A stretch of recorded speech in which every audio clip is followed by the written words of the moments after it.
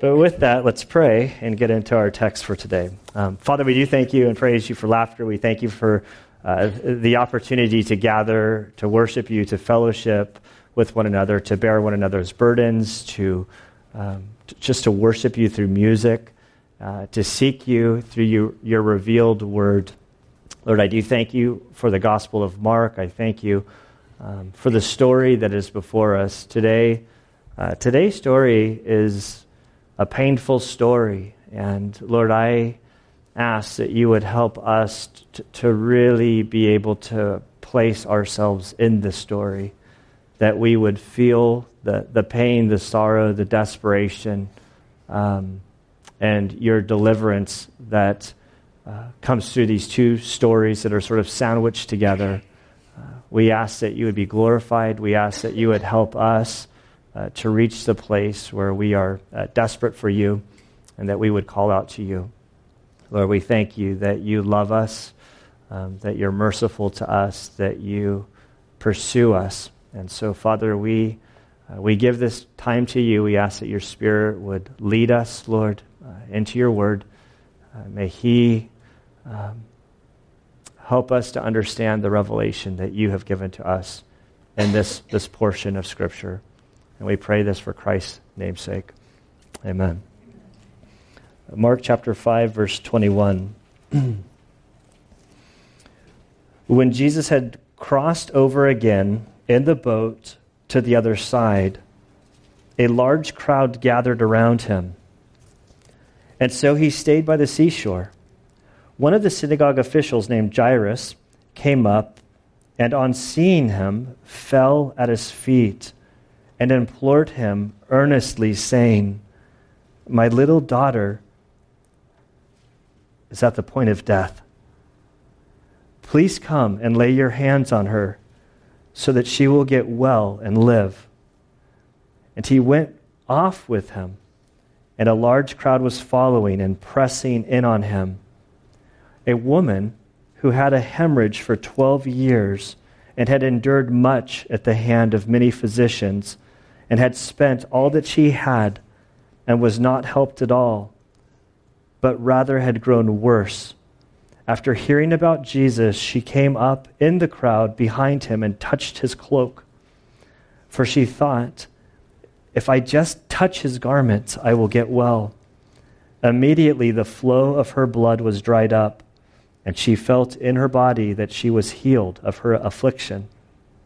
Immediately Jesus, perceiving in himself that the power proceeding from him had gone forth, turned around in the crowd and said, "Who touched my garments?"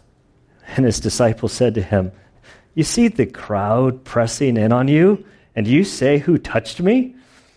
And he looked around to see the woman who had done this. But the woman, fearing and trembling, aware of what had happened to her, came and fell down before him and told him the whole truth. And he said to her, "Daughter, your faith has made you well. Go in peace and be healed of your affliction." While he was still speaking, they came from the house of the synagogue officials, saying, "Your daughter has died. Why trouble the teacher anymore?" But Jesus, overhearing what was being spoken, said to the synagogue official, "Do not be afraid any longer, only believe." And he allowed no one to accompany him except Peter and James and John, the brothers of James. They came to the house of the synagogue official, and he saw a commotion and people loudly weeping and wailing. And entering in, he said to them, "Why make a commotion and weep? The child has not died, but is asleep." They began laughing at him, but putting them all out, he took along the child's father and mother and his own companions and entered the room where the child was. Taking the child by the hand, he said to her, "Talitha cum," which translated means "little girl, I say to you, get up." Immediately the girl got up and began to walk, for she was 12 years old. And immediately they were completely astounded. And he gave them strict orders that no one should know about this. And he said that something should be given to her to eat.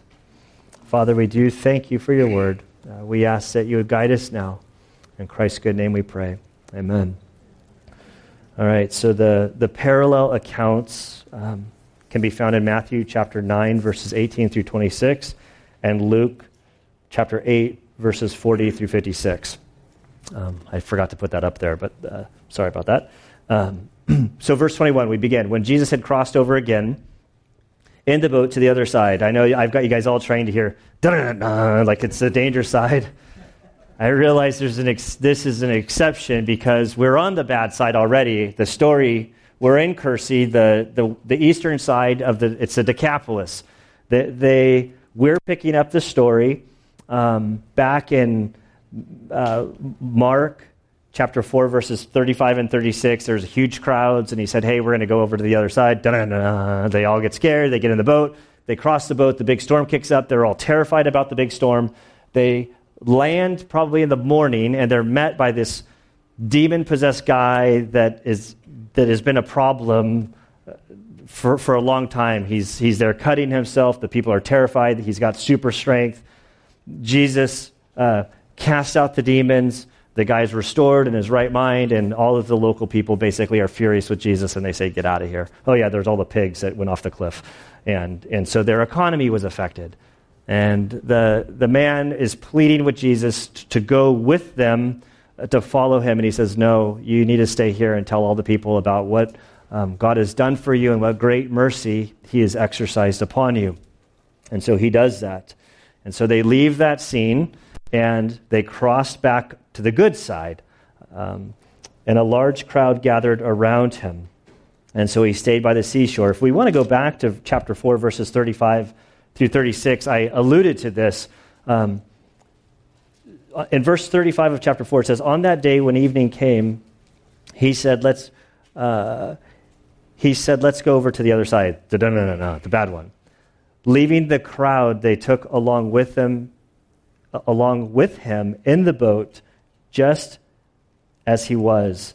And so the picture is there's huge crowds up in Capernaum, Jesus' headquarters, that the scene had been so intense. As we've been going through Mark twice, I think already, we've seen that the crowds were so pressing upon him, were so not forcing, but just demanding so much from him that he and the disciples didn't even have time to eat a meal. And it almost makes me wonder, like, did they go to the other side because the crowds wouldn't follow over there because that's the Decapolis. Nobody would go over to that side. And they do what they need to do over a few days, and as they return back to Capernaum, the crowds are still there waiting. And it's like this scene as they land on the land, as they land on the land, it's so condensed with people that he can't get up into where the town is, where the houses are, where Peter's mother-in-law lived, the home there, where the synagogue was. And so we're told that he just stayed by the seashore. Like he reached the wall of people and he's stuck there. And so all the while, over the course of the last few days, while Jesus is dealing with this demon-possessed man, there's another situation happening back in Capernaum. A truly desperate situation. A mother and father are watching their young daughter die, and they don't know what's going on. They've tried everything that they can do, but they're at the end of the rope, and the daughter's dying. I mean, this is a scene where she's in her last moments of life. It's not like she's sick and they have days. This is like a 911 type call. And so in verse 22, we meet this father. And in today's story, in my prayer, I mentioned sort of Mark is known for, he has Mark's sandwiches, where he'll often tell two stories and intertwine them. So there's like the bread, the meat, and the bread. We saw this before. When the family came to Jesus, you had the unpardonable sin. Then we go back to the family saying he needs to come home. And he's like, I have no family. Like my family are my brothers and sisters. So these two stories are woven together.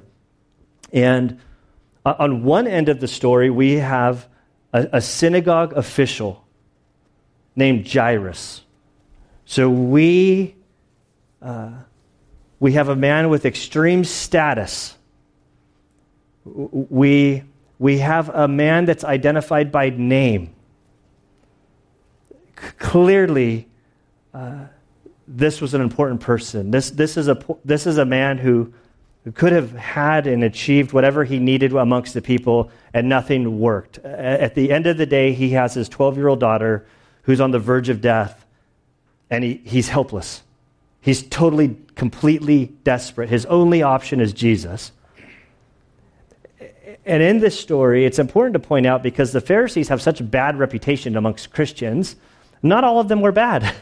There were many Pharisees and many of the religious leaders who came to faith in Christ. And here we see this religious leader who goes to Jesus, who we see in his posture that he's doing everything correctly. And we're going to get to the woman. Now, on the other side of the spectrum, the story includes this woman. She has no name. We know nothing about her other than she's been hemorrhaging for 12 years. She would have been, by all practical purposes, she would be categorized with lepers. On the edge of town, not allowed to participate with the community, not allowed to participate in the synagogue. She was an outcast, likely unwed, no children, like totally extremes in the story. And yet Jesus meets them both. But back to this synagogue official in verse 22. So he came up, and on seeing him, he fell on his feet. So somehow the synagogue official, through the crowds, he sees that Jesus is there. He's able to make his way there, maybe because he is a synagogue official, and he's able to kind of shoo the people out of his way. But he gets there, and he falls at his feet.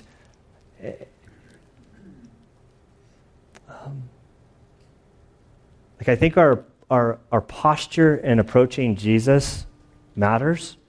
Not necessarily the physical you can make a case for either. I think his physical posture before Jesus really is a reflection of his heart, his mind, his thoughts. This guy is totally broken. He's totally desperate. Any parent in here, it's you don't have to go too far down this road before you just have to shut down the thought of I don't even want to go there. And my prayer is that as we get in this story, my prayer is that our hearts would be receptive enough to allow ourselves to go there, to imagine if you have a child, or if you imagine having a child, or somebody that you love closely, that's especially young, and they're dying. What emotions would you be feeling? I'm thinking total adrenaline rush, fear, anger at God, anger at whatever is causing it, wishing you could trade places with the person because it's somebody that children aren't supposed to die before their parents. And I've been at deaths where it could be an older person and the parent who's in their 90s, and it's just it doesn't matter the age of the people. It's if a child is dying, it's your child.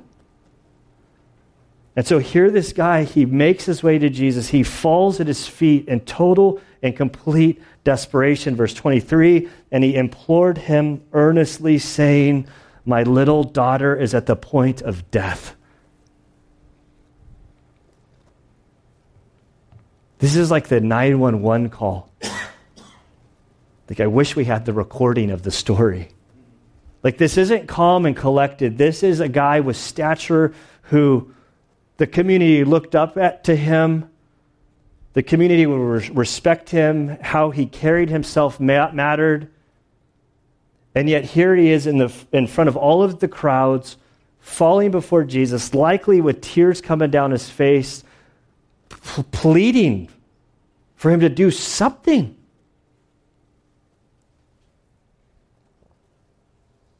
I asked for permission to share a prayer request for Miss Pat back there. And like this story already, just kind of imagine, I'm a dad, I have a 10-year-old and a 13-year-old daughter.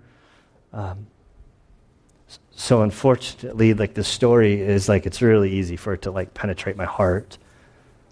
And so kind of thinking about this throughout this week, and then Miss Pat, who I think the best word that defines Pat in my mind is grittiness. like she is a lady with spunk. And she's tougher than I am. There's no question about that. And I don't think she's going to argue with that. But today she came in, and I could tell she didn't make the turn into the sanctuary. She like went all the way down the hallway into the room. And I asked permission to share this, just to reiterate that. But she needed prayer. And her prayer request was desperate, pleading. And to see the ladies go around her and pray for her was beautiful for me. But her prayer request, she's having night tremors, and the doctors don't know what's causing it. It could be the Parkinson's. It could be medication that she's taking. But with night terrors of these dreams that are keeping her up at night, and we've all been sleepless. I mean, it just kind of compounds itself, so please be praying for her. But reading the story, seeing her posture this morning, seeing this guy's story, just falling at the feet of Jesus, pleading. If you circle in your Bible, circle little daughter, you'll see that word a couple times. I don't think it's on accident through this text. Hear this, my daughter is at the point of death. Like, to allow that to sink in. So first this guy's desperate. Where's Jesus? I heard he was in town. Well, he's been gone for a couple days. And all of a sudden he shows up, and then he's like, oh, he's landed. All the crowds are there. It's so crowded that Jesus can't make his way to the shoreline. He does what he can do to get to Jesus. He gets to Jesus. He falls at his feet, and then he pleads with him about the situation. And he has an idea. And he says, please come and lay your hands on her so that, the purpose clause, she will get well and live. All you need to do is come to her, touch her, and she'll be healed. So he knows exactly what he wants of Jesus. He's heard about his ability to heal other people and to do things. He's pleading. And so I can't help but to read this and wonder if there's not eavesdropping ears within earshot. Like, they don't know the whole story, but we know the story. Mark gave us this woman who's bleeding for 12 years. She's there. She's nearby.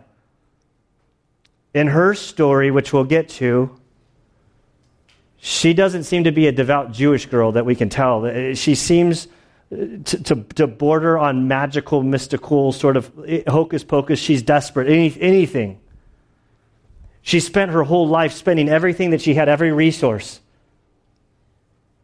She's clearly drawn here by the crowds, hearing about this miracle worker who's doing things. Maybe he'll do something. And in earshot, she hears this synagogue leader saying, all you need to do is come to my daughter and touch her. Can't help but to think that she wasn't there and go, all he has to do is touch her. Well, maybe if I just heal. Well, Rick's not Jesus. We all knew that. And I don't have anything I'm asking for healing. But it's kind of like you can't, there's these two stories that are happening, and it's hard to focus on one, but not forget that the other one's going on. But while this guy's pleading, this woman's listening. And here's this guy, desperate. He's gets down there. He gets through the crowd. He makes his case. Just because he makes his case, Jesus doesn't necessarily listen to the synagogue leaders. But in verse 24, Jesus goes.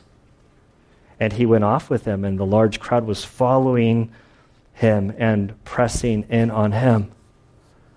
And so the leader, there's all kind of little small miracles that happen. First, he's able to get down to Jesus in time. He's able to get Jesus' ear. He then has the opportunity to speak to Jesus in a way that Jesus says, I've heard your case. I'm going to go with you. Let's go. Mark gives us information out of order.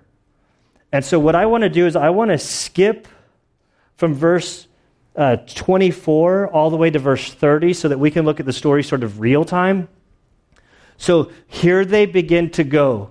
The crowds are pressing in on him. I've never been to India, but I kind of, the mind that I have, the picture I have in my mind is it's a situation like some of the train stops that I've seen in India where there's just like a horde of people, like just everywhere, pressing in on you. And like, what do you do? And in verse 30, as they're heading there with all of these crowds pressing on, verse 30, immediately Jesus, perceiving in himself that the power proceeding from him had gone forth. It didn't happen. What I was praying for is that like one of the air conditioners would kick in and the lights would dim. You know how like sometimes the air conditioner kicks in and it dims the lights and then they come back up? That's what I have in my mind. Like Jesus is walking along. He's like, "Woo, what happened? I lost a little something." It's not like they saw it, but Jesus said it. He feels that power had gone forth from him. We can imagine this, but I can't even imagine. And he turns around in the crowd, all these people, and he said, "Who touched my garments?" There's so many, and there's so many trains of thought that the first guy is like Jairus. This guy's daughter is dying. He made it here. He got to Jesus. He made his plea. Jesus heard him. Jesus is responding. He's going to Jesus. Now they're through the crowds. Now Jesus is going around. "Who touched me?" He's like, maybe this guy's a whack job. You know what I mean? Like, what's he thinking? He's desperate. He seems to believe in Jesus. He seems to be approaching Jesus the right way, but there's probably some uncertainty. I don't know that he's actually interacted with Jesus. He then now, in the crowds, is suddenly going, "Who?" And it's like, "Oh no, there goes my daughter. This was a pipe dream. Maybe I should have been back there with my daughter so I could be there in her last moments to say goodbye. But I left hoping to get this guy, and now he's in the crowd asking him who touched him." Then there's the lady's reaction. So we know because we already read the story, but she's in the shadows. We know, but the crowd didn't know. But she's in the shadows. She touched him. She immediately was healed. She knew her body, what was going on. She subjected herself to all kinds of things, only to grow worse with time. She's unclean. She's an outcast. She did the unthinkable by going into the crowd unclean and then touching Jesus. With the religious leader Jairus right there. This is horrific what she did. And we don't know what her thought process is about what happened. Was it magic? Was it hocus pocus? All she knows, she's well. And she's terrified. This all happens to her in an instant, and Jesus suddenly is turned around going, "Who touched me? Who touched me?" Everybody's like, "You." The disciples are, "You're crazy, Jesus. What are you talking about?" But there's one girl there who the terror that just set in on her. Again, but the disciples, verse 31. "And his disciples said to him, 'You see the crowd pressing on you, and you say, 'Who touched me?'" I don't know that we have to expand on this very much, but it's they're not super convinced about Jesus, you're maybe you need more sleep. Maybe, they're going back to when they calm the storm and say, "Who is this man?" Now they're saying, "Who is this guy?" He asked, "Who touched me?" Which is, I think a natural. He knows that power went out from him. He has power over all the elements. He has power over the demons. He has power to heal this lady. And now he's asking, "Who touched me?" And it seems like God in the garden asking, "Where are you guys?" Does God need that answered? Jesus had fully God, fully man, emptied himself. So I'm not sure, and I don't have the answer. Did he know who touched him? I want to say yeah.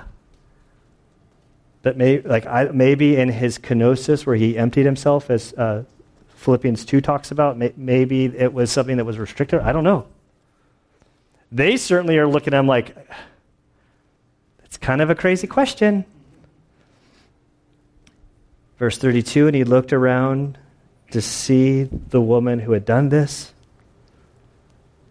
So we have Jesus, did he know who she was, or is he just randomly looking at everybody, and the girl who's guilty is there going, he knows it, he knows it, he knows it was me. I'm guilty. The disciples rolling their eyes, and Jairus going, come on, man, my daughter's dying. When I said she's on the point of death, I meant I didn't mean in an hour from now, 2 hours from now. I mean at the point of death. Matthew records that she's already dead. Luke adds to us that this was the guy's only daughter, so it's not like she had a whole bunch to choose from, not that matters, but it's the desperation is there.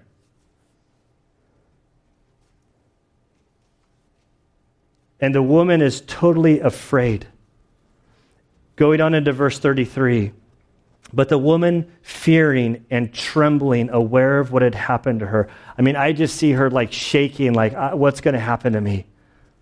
I shouldn't have touched him. I shouldn't be in this crowd. I shouldn't be doing all these things. I know I'm unclean. And so somehow in the midst of this crowd, she makes her way to Jesus, and she falls down before him like the religious leader, this unnamed woman. And if you write in your Bibles, and we're told that Anne told him the whole truth, which presumably is how Mark has his information. Mark, it's believed, has all of this information as almost like a scribe for Peter, and is passing this on. And that word "whole truth," it just kind of caught my attention. I don't know if this is Peter telling a story there was this woman, and then she told the whole everything. There's just details in Mark that shout of an eyewitness account. And so what do we know? The whole truth. She's fear and trembling, aware that she had been healed. She falls before him. This whole truth is how we know what comes between verses 25 through 29. And then as we read about the whole truth, I don't know how long this took, but Eastern cultures, in telling a story, it can take a long time. And so while she's telling the whole truth, there's Jairus who's okay, she healed, let's go. And so going back to verse 25, let's read about the whole truth. What's the whole truth? What did she share with Jesus? She's at his feet. She's weeping. I'm imagining weeping. She has had something for 12 years that's been horrific. Instantly, she knows it's gone. She knows she's healed. So then she's wrapped up with, I've got to be joy and relief and disbelief in what's happened. And so in verse 25, we read a woman without a name. We don't know anything about her, totally opposite ends of the spectrum from Jairus, who had a hemorrhage for 12 years. Now, in Western thought, with modern technology, we read this and we think, oh, poor thing, she's got to be anemic. She's got to be sick. She's got to be super weak, bleeding out for 12 years. I think the Western mentality, we are just stricken with compassion. But now Jewish thought under the law, especially during that time, for reasons that we're just really far from, their thought from Leviticus 15 verses 25 through 33, if you want to read it, is that this lady's ceremonially or ritually unclean. It would have restricted her from access to the community. It would have restricted her from worship. It would have restricted her from community. Because of this problem, she would have been unmarried, and likely she had no children. So she is like destitute. This really is a very, very bad situation. On the last trip to Israel, we were coming home one day, and I wasn't really paying attention to the conversation behind me, but Guy, the tour guide, had been asked a question by somebody in the bus, and I hear him say, "Oh, I've never had this question in all my years of guiding." And I'm like, "What's going on?" Like I missed the first part. But somehow a female in the bus had asked about this Levitical law. Like somehow it came up. And the person asked, like, "Hey, how's it work today?" Because there it's like they're supposed to the monthly cycle comes up. The woman's supposed to have like a week off from cooking because she's unclean. It seems like the person who asked the question, it seems like a pretty good deal to me. Is this still going on? I think they're thinking about converting to Judaism. Maybe this is a reason. So a guy comes to the speaker. He's like, "I've never had this question. I'm going to call my Jewish friend rabbi, this rabbi friend of his." And then an hour later or so, guy's like, "Hey guys, I guess the Jewish men today have decided that they would allow for a special dispensation that the women can still make the men sandwiches if this is going on." So even today, I don't think it's that big of a deal, but then it was a big deal. That's my point. And we see how long? 12 years. How old is Jairus' daughter? 12 years. Jairus, hearing her tell the story, 12, he's like, "Jesus, remember that 12-year-old little girl that I was talking about?" Going on to verse 26. "And had endured much at the hands of many physicians." It's funny, the physician union must have restricted Luke from putting this in there. Luke is a physician who also documented his story. He didn't speak unkindly towards the physicians. But we read that she had endured much at the hands of many physicians and had spent all that she had and was not helped at all. But she'd rather grown worse. Everything she had, she spent to get rid of this. Unsuccessfully. And when we read at the hands of many physicians, what are some of the things that they could be doing? Well, Kent Hughes, in one of his commentaries, he pulls out from the Talmud some of the instructions, which I found kind of entertaining. So I thought it was worth sharing because I found it kind of entertaining. Not entertaining if you're the woman through this. So the Talmud, this is quoting from Kent Hughes, the Talmud listed no less than 11 cures for this specific illness. Some were potions, but others were mere superstitious folly. For example, in one place it said, "Take the gum of Alexandria, the weight of a small silver coin, of alum the same, of crocus," I don't know what that is, "the same." Flour? Well, that's why I didn't know what it was. "If this does not benefit, take of the Persian onions 3 pints, boil them in wine, and give it to her to drink, and say, 'Arise from thy flux,' which is bleeding. If this doesn't cure her, set her in place where 2 ways meet." So I've been imagining Miller and Colgrade because 2 ways intersect right there. "And let her hold a cup of wine in her right hand, and let someone come behind and frighten her and say, 'Arise from thy flux.'" In another place, it's hilarious, but this is stuff they're doing. In another place, the Talmud recommended that the afflicted woman carry a barley corn which had been taken from the droppings of a white she-donkey. Very likely this woman had tried all of this stuff. I think of the hiccups, trying to scare somebody. It's You're dying of cancer. Well, maybe if you sneak up and you say, boo, it will get rid of it. And who knows what else they were doing, but she was anything that somebody offered, she was willing to take them up on it. This woman is desperate. And she had endured much at the hand of many physicians and had spent all that she had and was not helped at all, but rather had grown worse. Verse 27, after hearing about Jesus, she came up in the crowd behind him and touched his cloak, for she thought, if I just touch his garments, I will get well. And I imagine what she's saying. She's like, I've done all of this stuff. I've seen doctors, 12 years. I've spent everything I've had. I heard about you. I came to you. I was in the crowd, and I thought to myself, if I just came and touched your cloak, I would get well.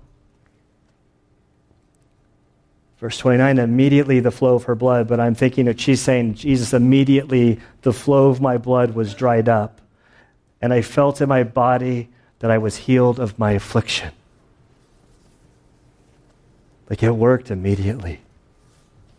In looking at her story, I can't not see the gospel. This impure woman reaches out and touches Jesus, who shouldn't be touched because by law he would become unclean. But the reality is what he did is he took her uncleanness and gave her his purity. And that's exactly what the gospel is that we all are impure before God. And that he's provided a way that he's reached out and touched us, or that we can touch him, and we can be made white as snow, righteous, holy. His righteousness is imputed to us, transferred to our account, and that our sin, our uncleanness is placed on him at the cross. It's beautiful. And I can't imagine her posture. She's telling this story. And in verse 34, he said to her, I told you to circle the other word, daughter. But he says, daughter. This is the only place in the whole New Testament that Jesus refers to a lady or anybody as daughter. This is like a father to a daughter, a child, a gentle look. The right word for him to use would be like when he's on the cross and he's talking to John and he says, this woman, speaking of Mary, is now your mother. That would be like saying ma'am. But here he refers to her gently, almost like a 12-year-old daughter. It says, daughter, your faith has made you well. Go in peace and be healed of your affliction. And then the question, your faith. The object of her faith was correct, but was her theology right? I don't think so. Like one commentator says that her faith was imperfect at best. But it's interesting, Jesus didn't straighten out her theology and say, no, you got to get all this right, and you got to this is what the Bible says, and you need to get, before you move forward, we need to get you straightened out academically. He just tells her that your faith has made you well, her imperfect faith. I do think there's a lesson to us. Sometimes we feel like we have to straighten out all people's their theology that's not mature enough. Maybe there's room in here to say, just back off, let them get it in the Word. I'm not saying to depart from the Word. I'm saying allow God to straighten out their theology by being in the Word. Encourage people to be in the Scriptures. And it's okay. I don't know about you, but when I got saved, I wasn't where I am now. It took 20 years to where I am now, and 20 years from now, I'm going to laugh at the Gunner's theology of today because I'm going to mature. And I'm going to grow in my relationship, and I'm going to have a deeper understanding 20 years from now. And so we have Jairus there, tapping his toe, looking at his watch. If he had a phone, he'd be texting, I got him here. He said he's coming, but I don't But while he was still speaking, while he, that's Jesus, verse 35, was still speaking, they came from the house of the synagogue official saying, your daughter has died. Like, just let those words sink in. Here Jesus is like this nobody, nothing woman. We have the synagogue leader. He was in line first. She took cuts and and then she has to tell her whole story to Jesus. And Jesus wants to hear it. And now these men come to him and say, your daughter's dead. I get goosebumps, just like, it's not something any of us ever want to hear. Your daughter, that word again, daughter, third time, has died. And then we see their misunderstanding of Jesus and who he is. Why trouble the teacher anymore? So they see him just as a teacher. They don't see him as Lord. They don't see him as the one who spoke all creation into existence. She's dead. The moment has passed. You need to start dealing with your daughter's death. Let him be, let the crowds go. Go home and bury your child. But Jesus overhearing what was being spoken, so you get the impression that Jesus is engaging with this woman. I know that we kind of went in out of order, but she'd been telling him the whole truth. And Jesus is communicating with her, and Jairus is off to the side, and the men come and tell Jairus that your daughter's died, and Jesus kind of hears it out of the corner of his ear. And so as he overhears what's being spoken, he then goes to the synagogue official. He says, don't be afraid any longer. Afraid of what? Afraid that your daughter might die. Afraid that you're not going to get there in time. He says, only believe. Just what this woman had did. Only believe. In verse 37, we read, and he allowed no one to accompany him except Peter, James, and John, the brother of James. So these three, the disciples throughout the Gospels, of the 12, these three had like special access to things like what's going to happen in today's story that the other disciples didn't. They had access to the transfiguration that the other disciples didn't have access to. It's interesting to me that there's, like, of these three, you have sort of the bookends of the apostles, that you have the very oldest Peter, and then you have the very youngest John, who would be like, so Peter's like the leader of the early church, and then you have John that's going to be there till after everybody had died and been like basically killed for their faith. John is the one that's still going. And then you have James, his brother, who would be the first to be executed for his faith. And so he keeps everybody back, but he allows Peter, James, and John to come. And they came to the house of the synagogue official, and he saw a commotion, and people loudly weeping and wailing. These were likely, they had professional mourners back then, so already the pros had showed up. There's a big crowd letting everybody know that a death had occurred in the room, that a child had been lost. And entering in, he said to them, verse 39, why make a commotion and weep? The child has not died, but is asleep.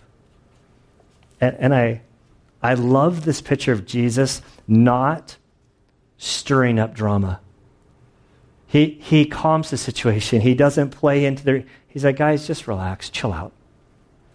There's probably a lesson for us in this, to not be people that provoke more drama, but to be the peacemakers, to be the ones that like, hey guys, just relax. It's going to be okay. Now, they didn't respond well. Verse 40, they began laughing at him. But putting them all out, he took along the child's father and mother and his own companions, and they entered the room where the child was. Taking the child by the hand, he said to her, Talitha cum, which translated means, little girl, I say to you, get up. This is not a special phrase. This is a very common phrase. This just, Alistair Begg would call this wakey-wakey. Picture a parent going into their young child's room in the morning and say, honey, sweetheart, it's time to wake up. sweetheart, wake up. School's starting. It's time. Like, we got to go. But then you think, why do they translate it? What's the big deal? This phrase is Aramaic, which is a distinctly Jewish language during the time. And Mark is believed to be writing to a Gentile audience. And so when he says Talitha Kum, what he's writing in Greek to a Roman audience or a Greek audience, they wouldn't understand what Talitha Kum means. But it's one of those things that kind of just speaks of an eyewitness account, that it's like, Jesus said, Talitha Kum. Just wakey, wakey, honey. Time to get up. And immediately the girl got up and began to walk, for she was 12 years old. Like, I just imagine Peter looking at Mark, telling the story, and say, it was like, there were 3 of us and the parents. And he just said, wake up, honey. A super common phrase. And immediately the girl got up and began to walk. And again, look at the phrase, for she was 12 years old. That just seems weird. It's like a first-hand account, like, she was dead. He said, get up, honey. She gets up and she walks because she's 12 years old. This isn't like the stun of it all, to see something like this. And immediately, they were completely astounded. And he gave them strict orders that no one should know about this. I don't know what this is. Certainly they're going to know about the daughter, because she's going to walk out of the house to all the mourners. And maybe it was a description of what and how it happened. But clearly she's up and kind of like walking about, going, what's all the commotion about? And then he said that something should be given to her to eat. Like, come on, guys, she's hungry. Get her a snack or something. It's like she missed lunch with this whole dying thing. Like, get her some food. She's hungry. And so it's a beautiful story. And what do we do with the story? There's 2 people on opposite ends of the spectrum. I really think there's 3 people in this story. Most like, when, if you have a Bible that has like story, like not Bible text, but it sort of tells you what you're going to read about, like paragraph headings, it often will say that there's the story of 2 people. But there's the woman, there's Jairus, and then there's this 12-year-old girl. But with the 2 people, Jairus and the woman of bleeding, we see people on total opposite ends of the spectrum. They both are desperate. And we see that Jesus responds to both. And I think that there's a lesson to us that God loves everybody, and that we have a calling as a church to reach all people, from the migrant, undocumented worker on the corner to Bill Murray in Palma Valley. Those are like the extremes that I can think of in our community. That we have a commission to go out with the gospel for all peoples, all nations. The other question, how do we handle the your faith has made you well? Some people have taken this and distorted this. There's 2 extremes on the theological world. There's the cessationist, which says these things don't anymore. Then there's the continuous that would, like the extreme continuous would say, these things happen and they happen all the time. And if miracles aren't happening in your life, it's your fault because your faith isn't strong enough. So the question, does Jesus still heal today? I think absolutely. Jesus heals. Ultimately, I think our perspective is short-sighted, because ultimately he does heal through death. We're freed from this body of sin and pain and heartache through new bodies that aren't contaminated by sin. But even in this life, I believe that people have prayed for their cancer to go away, and the cancer's gone away. The other question I have is, does Jesus allow those to suffer that have faith? Answer for that one, absolutely. Probably more common. I think many of us miss what God is trying to teach us in the midst of our suffering and pain and sorrow, and we just want to be out of it, when God's doing something in the midst of our suffering. You look at the early church, like they all suffered. You read through Romans, you read through Peter, like the earmark of the early church was suffering. As a little boy, I always remembered my dad talking about landing the planes on aircraft carriers. He's 85 years old now in a retirement home with Alzheimer's. Can barely tell you what year it is at days, but if you get him talking about the days of flying his planes in the Navy, he loves to share the stories. Landed on postage stamps is what he said, and he would talk about, calling the ball at night. It's like, well, Dad, what's calling the ball? And he's like, well, it'll be pitch black. You can't see anything, but there's 3 little lights. And as you're going down, if you get one light, it means you're too high and you're going to miss the aircraft carrier. If you see the other one, that means you're too low and you're going to smash into the back of the aircraft carrier, which is bad, just in case you guys are wondering. And then there's the middle one, which is like, I think it was a green light, which means you're coming down at the right approach and you're going to be able to land, and your tail hook is going to hit the wire to basically land you on the plane. And the reason I tell the story is I think when we look at the story, when I look at the context, it's clear God is sovereign. God can do whatever he wants. He can do miracles if he wants to.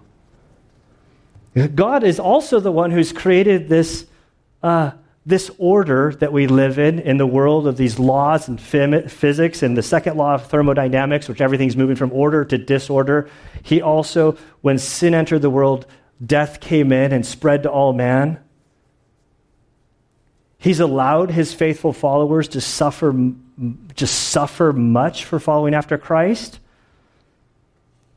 And so we need to be careful, because I think either one of the errors, if you're going about saying, well, you do something or you have something and you're praying earnestly to God and he doesn't heal you, and your answer is like your faith just isn't strong enough, then you're missing the ball. And I think either one of the extremes, or that God doesn't heal, either one of them could send your plane crashing into the back of the aircraft carrier. And so I don't have the answer. I think that the answer is that we're to keep our faith in Christ and to trust him, whether he heals us in this life, or he heals us by death, or he wants us to endure suffering in our present time because he's doing something in our lives in the tapestry of his handiwork that we can't see going through it, and we just need to trust him. Okay, Lord, I'm in pain. I'm suffering persecution. I really don't want to be here. I'm asking for you to intervene. If you do, wonderful, and if you don't, praise the Lord, I'm going to endure it for your glory. I don't understand why you're doing it, but I'll trust you that you're doing something through it that I just can't see right now. And then in this story, there's the gospel. There's hope for us. All of us have missed the mark with God. Our sin has separated us from him. Our sin requires justice. I think we feel this in our consciences. And Jesus says, I've come. I've given my life. I've allowed your sin to be placed on me. If you reach out to me by faith, you'll be cleansed. You'll be risen from the dead. You'll have new life. There's hope. Let's pray. Father, we do thank you that you are sovereign over all. Father, we live in this world that has been absolutely decimated by sin. Evil is running rampant all around us. You have to watch the news, read the paper to see that all kinds of just horrific things happen all day around us. Our bodies suffer and they're breaking down, and it's hard. And Lord, as we read the scriptures, as we look at these stories, we see Jesus entering into human history. We do know absolutely that he did these miraculous works. Your word often tells us that they were done for the purpose of authenticating that he is the Messiah and that we can trust him. Father, we also we see in the scriptures that there are people who suffered and continued suffering, and Jesus clearly didn't heal everybody, but he healed many. And so there's a tension there, Lord, and we ask that you would help us, regardless of our lot in life and where we are and what we're suffering through or will suffer through in the future. Father, we pray that you would help us to keep our eyes upon you, that we would, when we pray for healing, that we would be able to do it with all earnestness. And if the healing doesn't come, we would have the heart of Paul, that we see that in our weakness that you are magnified, and help us to trust you in the midst of our suffering now. We thank you, Lord, ultimately that Christ came and lived the perfect life and then gave that life as a sacrifice to redeem us from our sin, to redeem us from the consequence that was due us. And Father, we thank you that in him there's life. And so I pray for those of us in this room that maybe have never reached the place where we've surrendered our life to you, where we've believed in the work of Christ by faith. I pray that you would help these individuals to make that step, that they would receive the eternal life that's promised in the scriptures. For those of us who have believed, Father, this is a hard life. There's good things, there's difficult things, and we ask that you would help us to have a high view of you, that we would see you in all of your glory, that we would be able to press on. I think of Paul's words in Romans that these present sufferings that we're going through, they're nothing in comparison to the future glories that we'll experience in Christ. And so, Father, help us to keep our eyes on you. We thank you, Lord, and it's in his name we pray. Amen.